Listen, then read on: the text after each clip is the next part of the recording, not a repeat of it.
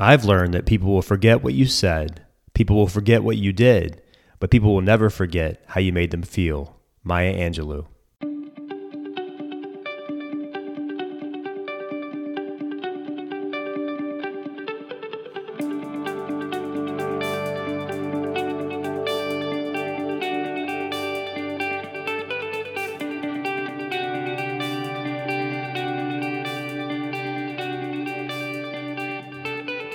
Hey, friends and family, welcome to another episode of Intentional Living and Leadership with me, your host, Cal Walters. Thank you so much for spending some time with this community today. I hope that this podcast can inspire you on your journey to live a more intentional life and be a more effective leader. If you subscribe to this podcast, you will get a new episode every other Tuesday. And thank you to all of you who continue to share this podcast on social media. Thank you to everyone that has gone to Apple Podcasts and left a rating or a review. That means so much to me, and it helps us make a wider impact on more people, and it helps us gain more exposure. In fact, I just found out that this podcast in the past week was ranked in the top 30 leadership podcast on the internet by FeedSpot. And as this podcast continues to grow, we're actually looking for help in managing the growth. Right now, we are actively seeking and taking applications for an intern to work on this show. So if you're interested or you know someone that might be interested, please send me a message and we will get you the application. We're looking for someone who's passionate about leadership and helping other people grow. This person will get to learn the ins and outs of starting and growing a podcast and get to interact with amazing leaders from around the world. So please let me know. Today, I am so excited to share with you an interview with Susan Packard, the co-founder and former COO of HGTV. Susan is incredibly inspiring. She's filled with incredible insights on life and leadership, and she's especially passionate about empowering women leaders. Susan is also an author of two outstanding books, New Rules of the Game and Fully Human. In New Rules of the Game, she writes to help women navigate and lead in the workplace. And then in her second book, Fully Human, she talks about the 3 steps to emotional fitness, offering really a fresh new perspective on emotional intelligence. I really think you're going to love the insights that Susan shares on this episode. For show notes, Susan's full bio, and links to Susan's book, you can go to my website, calwalters.me. Friends, sit back and enjoy this interview with the inspiring Susan Packard. Susan, welcome to the podcast. Thank you, Cal. Glad to be here. It's so neat to sit down with you, the co-founder of HGTV, the former COO, now author of your second book. So I'm excited to dig into all of that. I'd like to start by asking you, though, Susan, about your background and tell us a little bit about what it was like growing up for you, your family, and then what led you to business and corporate America. Yeah. So I was the third of 4 kids, and both my parents were first generation, one Italian, one Greek. And we lived on a street with all of our family, all my relatives were on our same street. So a lot of people can't relate to that, but actually it was pretty lovely. That sounds fun. My grandparents were 2 doors down, and so it's really lovely. And my older sisters were very sort of larger than life personalities. So when I came along as a third, I was a very quiet kid, and I was a somewhat introspective kid.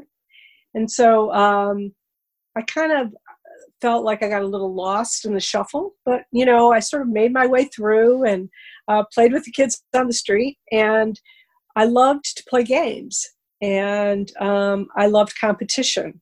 So one thing led to another, and I ended up, and my first job was in business. I got a degree, an advanced degree, and started in consumer research. And from there, I ended up in cable television programming, which was just a nascent industry starting out. Yeah. And I rode that wave through my whole career. It was fantastic. It was just really exciting. So how did you end up going into cable TV? Was that a process, or was that just a moment where an opportunity came before you and you jumped on it? Yeah. And I will say that for your listeners, there is as much luck and fortuitous nature to one's career as there is planning and analysis. I was working in consumer research, and it truthfully was so boring. I was writing these questionnaires, and I was calling people and asking them about their deodorant habits and things like that. I mean, it was just boring. And a friend of mine was at HBO, and she said, "We are hiring, we are staffing, do you have any interest in coming?" And I thought, movies, television, versus writing questionnaires. So I said, absolutely. So I moved to Chicago, and I started at HBO. Wow. And so how long after that did you get involved with HGTV? It was another 14 years. So I was at HBO for 7 or 8 years. Again, it was the powerhouse during that time. It still is a powerhouse as far as media brands go. And then I went over to NBC. They were starting up a cable division. And so I was on the ground floor of CNBC and MSNBC. And then from there, I was recruited to go to Home and Garden. I was the second employee. The first employee was Ken Lowe. It was his idea. And he called me, and then we built the team. What was that like, specifically being a woman in that industry at that time? Well, I would say that I had a reputation for honesty and trust. And I think those things went a long way. It really didn't matter if you were male or female, but I think those were qualities that my clients were always looking for. It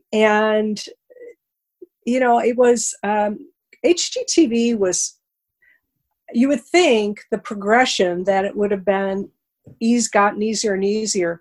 But at HGTV, when I was pitching HGTV, one of the biggest clients said, that's just a chick channel, and if I had sports, his eyes would have lit up, and so it was hard in the very beginning with HGTV with a almost 100% male audience to pitch to, but over time they had trust that I had come from other places where we built successful businesses together, and so the importance of building client relationships throughout your whole career would be a message that I would give to your viewers too, or your listeners too. Sorry, television. No, it's okay. What would you say to the women that are out there that are listening who are trying to navigate corporate America or really any industry? What advice do you give to women when they come to you and ask and are interested in your journey and some of the insights that you have gained over that journey? Well, it's really why I wrote the first book, New Rules of the Game. And I lay out 10 strategies for women. It's called New Rules of the Game, 10 Strategies for Women in the Workplace. And I lay out 10 important things for them to think about when they are navigating corporate America. And I had the unusual circumstance of being an entrepreneur. So I was in corporate America, but I was building businesses on the ground floor, new divisions, new brands. So it was the best of both worlds. But it also helps me to relate to whether women are in, whether they're entrepreneurs or whether they're in corporate America, because it was really a hybrid of both. And it really doesn't matter. I mean, if you're running your own business, that's its own set of strategies and challenges. But if you're in corporate America, that's really what the book is about. And I suggest, there are skills that are important, like understanding finance somewhat. You don't, unless if you're not going to be a CFO, you don't have to be an expert, but understanding, being able to read a spreadsheet and things like that. And line work, doing something that has to do with revenue and earning revenue is helpful. Things like that. How you actually communicate as a woman, especially in a man's world. I tell, in the book, I tell kind of a funny story that McKinsey did some research, and they found that men speak an average of 7,000 words a day, and women speak an average of 21,000 words a day. And so we wonder why we have these communication gaps, when we're trying to get things done and be efficient. And so it's just those kinds of things that I lay out in the book that I hope are helpful little nuggets as they're navigating their way. What did you find? Especially for a guy who obviously don't know what it's like to be a woman in the workforce, but what is some of maybe the harder parts of that? Have you found that there are struggles that guys need to know about for women in the workplace? Well, yeah. I mean, and most recently with Me Too, what happened is there was a lot of feedback from male executives that they didn't want to sponsor women anymore. They didn't want to be around women traveling. So essentially cutting off opportunities for women because of women trying to express a concern that they have had for a lot of years in the workplace. So that has become a double-edged sword in some organizations. And, this gets back to, it really ends up about who the leader is. It all starts with whoever the leader is and the people they bring in. And those people set the tone and model for that organization, and they create the culture. And they can recreate a culture, depending upon what might be needed there. But I have several, on purpose, I put several white men over 60 in my book. And interviewed them because they were examples of, it's the stereotype that older, that older white men are rigid. But the fact is, every organization, you're going to have some of that at every level. And for women too, one of the biggest issues for women is being too rigid. But that's why I have Paul Pullman from Unilever in the book, and I had Yarrow Mohn from National Public Radio. And there's a number of them that are great leaders. And we can learn from men as well as women, about leadership. I would imagine, and correct me if you don't agree with this, or let me know if you don't agree with this. Is there pressure for women to feel like they can do it all? I think I read somewhere where you talked about, especially working at HGTV, you acknowledge that you can't do it all, or at least, you're not necessarily able to be this high-powered executive who comes home and makes these incredible meals and simultaneously does DIY projects. Is that a facade that you can do it all, in your opinion? Yeah. You prioritize different things depending upon the chapter of your life. And if you're raising kids, that's its own chapter. And that, at least in my view, is the priority. So, you need to make sure that your kids are safe, that your kids are well taken care of if you're traveling or whatever the case may be. You need to have your routines with your kids. But then your kids get older.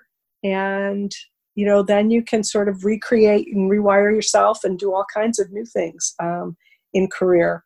But the whole thing about, and I tell another story in one of my books about Ken, who hired me, and I was traveling a lot, and he knew I didn't want to be, we had visitors all the time because people were wondering how is this small little idea and this small team how have they become so successful? So we would have all these visitors in, and we'd have dinners. And, he knew that when I was in town, I was home. I needed to be home. It was important for me to be home. And so, but one day we had the dinner, and I said, what do you tell people? Do you even mention it? And he says, if people ask where my chief operating officer is, I say she's home with her family. And if they have an issue with that, tough.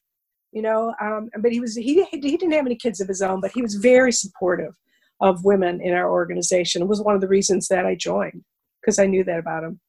I love that. I love how, as the leader, he's getting a sense of the people in his team, what they need, and he's creating the space for them to recharge. He's giving them permission to say no, as opposed to feeling that pressure that you need to be at everything and be all things to all people. What a great example of trust and great leadership of setting boundaries. Yeah, he was a phenomenal leader and mentor. I wanted to ask Susan if you would share your story. You sent me an article where you had come home. You were working. I believe you were in your 40s, and your husband at some point said to you, "We're not your staff," or something to that effect. Yeah. Tell us about that and what that led you to do, and some of the revelations that came out of that. Yeah.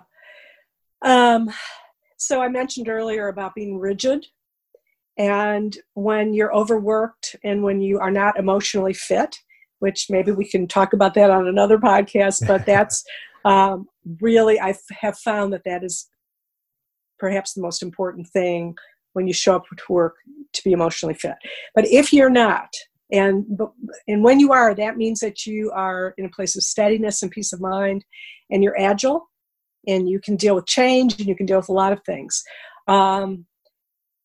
I had become overwhelmed with what was going on at HGTV because it was so big, and no one expected it to be as big. And you'd think, oh my God, that's a first world problem. And it is. But as chief operating officer, getting your arms around that constantly was a challenge for me.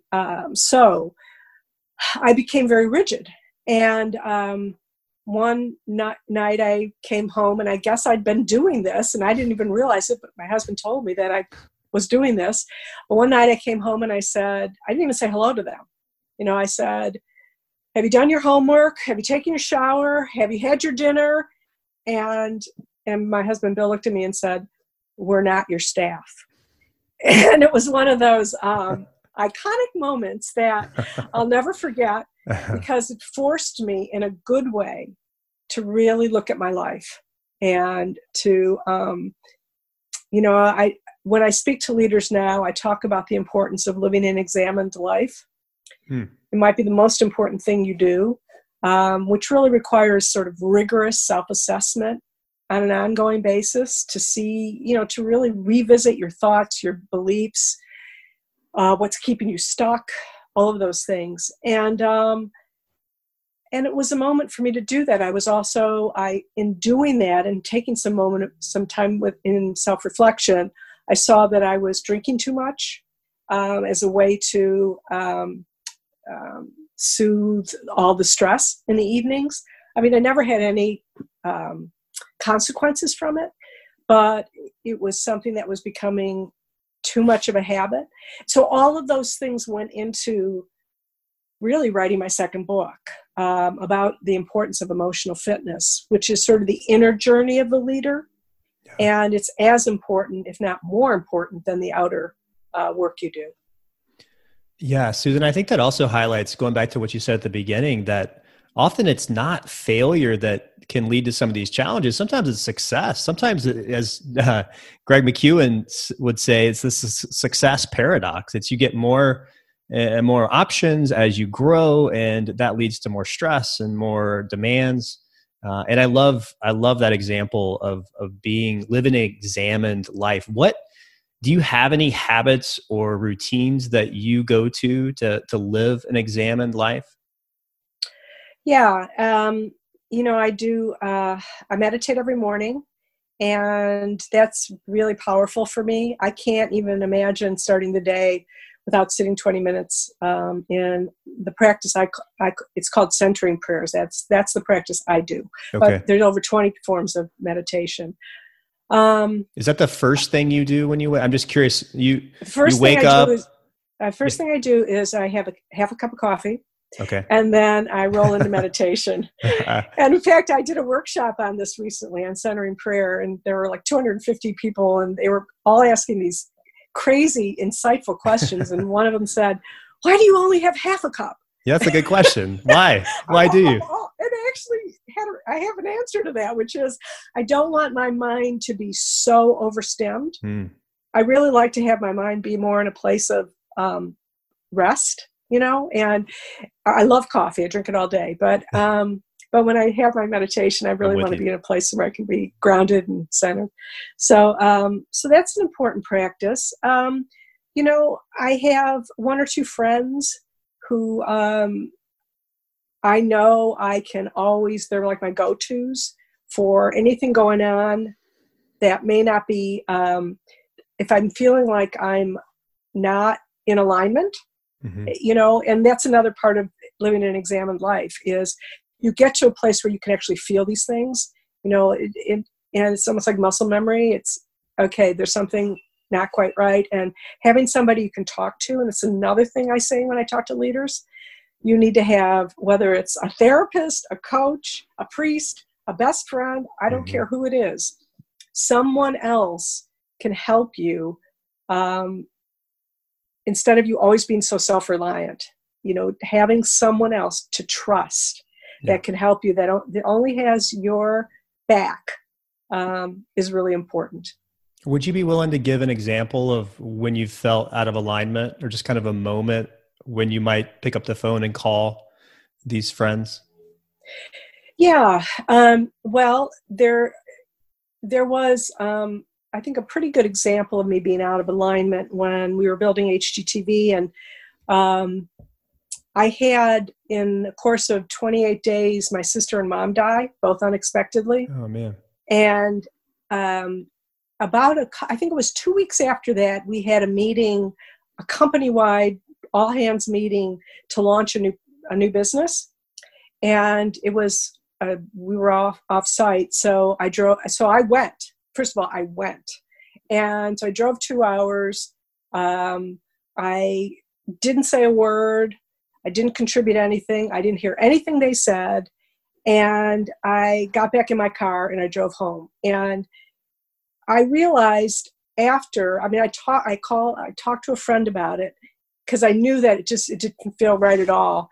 But it was poor leadership to model when you're in the middle of deep grief to try to show up you just show up in a very artificial way. And so that was poor modeling. And I'm really conscious of that as a leader. And I've always have been, that the people that come after you they're your legacy. You know, you're not your own legacy. They're what will be what your future is all about. If anybody talks kindly about me in the future, it will be because of the people that I've led. And so that was an example of a time when I was out of alignment. I was not emotionally fit. And but you learn from every one of these experiences, and they help you to grow and to gain more emotional maturity.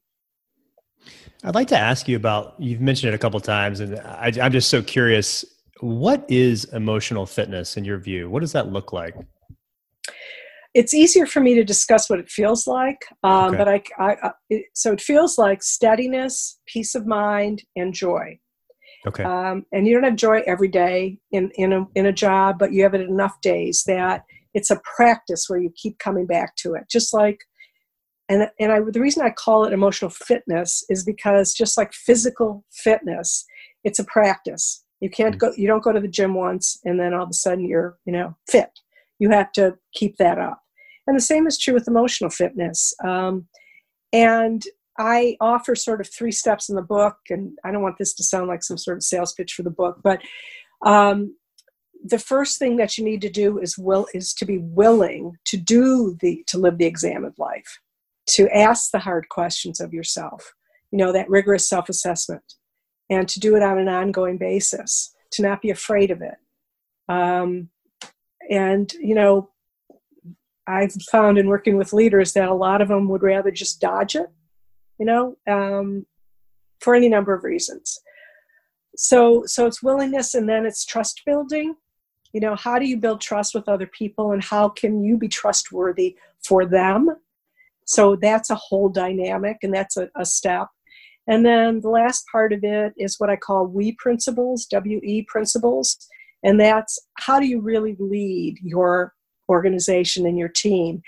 And you lead with hope as one, you lead with generosity, and you lead with moral courage. And all of those make up emotional fitness. And those are the steps that you're constantly going back to say, I've constantly gone back to say, okay, is this a morally courageous decision or not? Those kinds of moments. Is journaling a big part of you remaining emotionally fit? I've heard you talk, and I've read a little bit about your journaling practice. Right. Yeah, no, I write every morning, and whether I'm writing for a book or I don't so much journal as much as I write. Now I'm writing op-ed pieces, blogs, essays, and some of this may become another book. I don't know yet, but I write every day. It's a critically important outlet for me. And, whether this is right brain work. So whether for you it's, art or dancing or nature or hiking or, all of those are right brain. And it's important for leaders to be both left brain and right brain. And you also mentioned generosity, and I've heard you talk about this great example of what you all did with that first $1 million at HGTV. Could you tell that story? I think it's just a fantastic example of how, with that generosity mindset, you can put it into practice at an organization. Yeah, so we were rolling into year 4, and we could see in our projections that we were actually going to turn a profit, which for a startup business is one of those moments where you have to look twice and make sure your numbers are adding up right. But they were. And so we could see ourselves going into profitability. And, we were in year 4 when an average network was year 7. We wanted to make sure we double check, and we did, and everything was good. And so we decided that we wanted to give back the first $1 million in profit to our employees. So we put a plan together, try to keep it secret, like how that goes in organizations. But and what I loved the most about it is the check you got was based entirely on how long you'd been with us. So our assistants and our coordinators mostly got more than their directors and VPs did. And we excluded ourselves, but that was a real moment. But I also tell the story that when I see friends from the building days of HGTV, and I'll say, okay, what was your favorite memory? And some will say, oh, the $1 million giveaway was a great memory. But as many will say, you guys came to my dad's funeral. You guys showed up. And when they say that, it makes everything worth it. It makes all those years of building this monster business worth it. I love how you said too earlier that such a critical measure of a leader is what their people say about them or the way they view them after. I think so often as leaders, it's easy to get caught up in the mission or the numbers or whatever you're trying to further, which is obviously important, but those people are what make up the organization. And to me, some of the best leaders are those who never lose sight of that fact that it's the people that have to come first. And that legacy of leadership is one of the best metrics of an effective leader. And I think that's a great example of that, Susan, it's people giving you those little anecdotes of, this is what I remember. I remember how you made me feel. I remember how you were there. You showed up. It wasn't about the $1 million or the money or that little increase. It was about that personal relationship. And I just think that's really important for us to keep in mind as we try to lead people, that it's ultimately about the people. Yeah, and I'll just add to that, Cal, that my message today to leaders is really around the idea of respect and civility. And when you're building a culture, or if you're recreating a culture, respect, civility, kindness, which is a word that no one ever wants to use in business, but your folks are looking, they want to believe in you. They come to work wanting to believe in you. Yeah, I think it goes back to what you talked about earlier. It's about trust. And you have those moments that really make or break whether someone's going to trust you. And it also goes to this concept of emotional intelligence, emotional fitness, that ability to feel, let's say, anger or frustration or impatience, but not take that out on the person, to collect yourself in that moment and choose kindness or choose patience, as opposed to just reacting, which I know when I was when early in my leadership, I was very guilty of that. I would just kind of just do whatever I felt like doing instead of taking that moment to pause and think about the right way, like the next right step I should take, as opposed to just do whatever I felt like in the moment. Right. And when you think about the next generations that are coming behind you, you know, whether the X's are sort of sandwiched between the boomers who won't retire and the Ys, the millennials who are real technology savvy, then the Ys want purpose, and then the Zs, you know, there's a lot going on with the Zs. I do a fair amount of university work, and so every one of them has their own place from an emotional standpoint that you also need to plug into and at least appreciate, even if you can't identify with it. Yeah, and that's true. It shows you that each person is different and maybe motivated differently, and you might have to approach. And it goes back to this concept of relationship building. It's all about the individual relationship and approaching each person on their own terms. As we're wrapping up here, Susan, I would love to ask you what is your favorite parenting advice that you would give to people?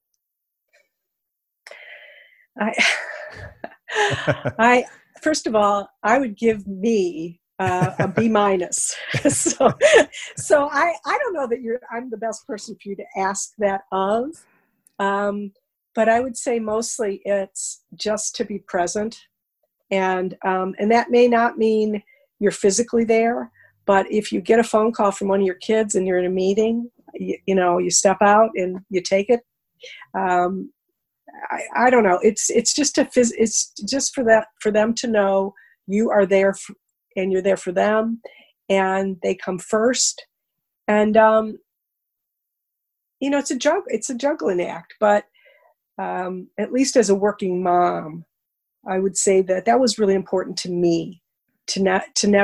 One time, I'll try to tell the story very quickly. I was in a board meeting, and I got a phone call, and the school said, "Your son's had an accident." And I freaked out, and they said, just come, please just come. And he's asking for you. And so, I ran out of the board meeting. They said, he's all right, but he's asking for you. So I ran out of the board meeting. I drove like a maniac. And there he is at the end of the hallway. At this point, he's 5, I think, 5 or 6.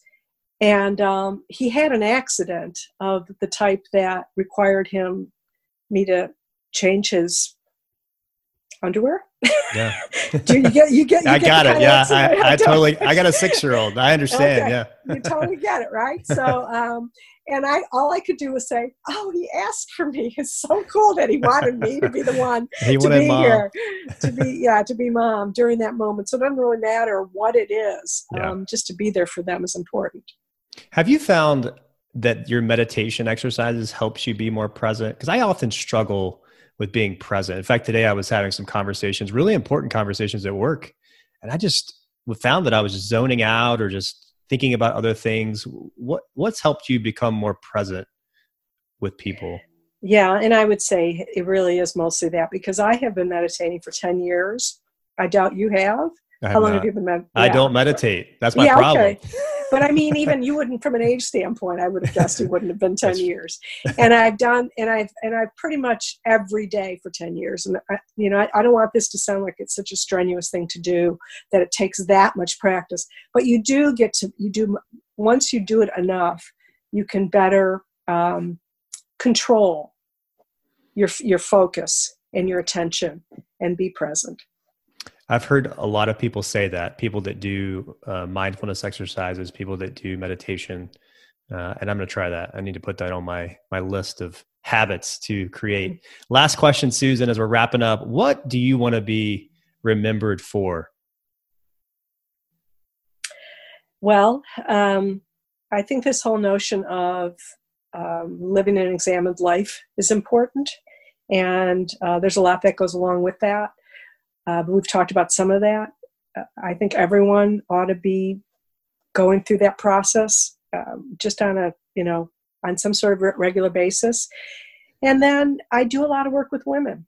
My website is all about women leaders, and I try to do what I can to help them make their way. And I hope that if some woman, when I'm long gone, says she taught me to be brave, anything like that, I will feel like it's been worth it.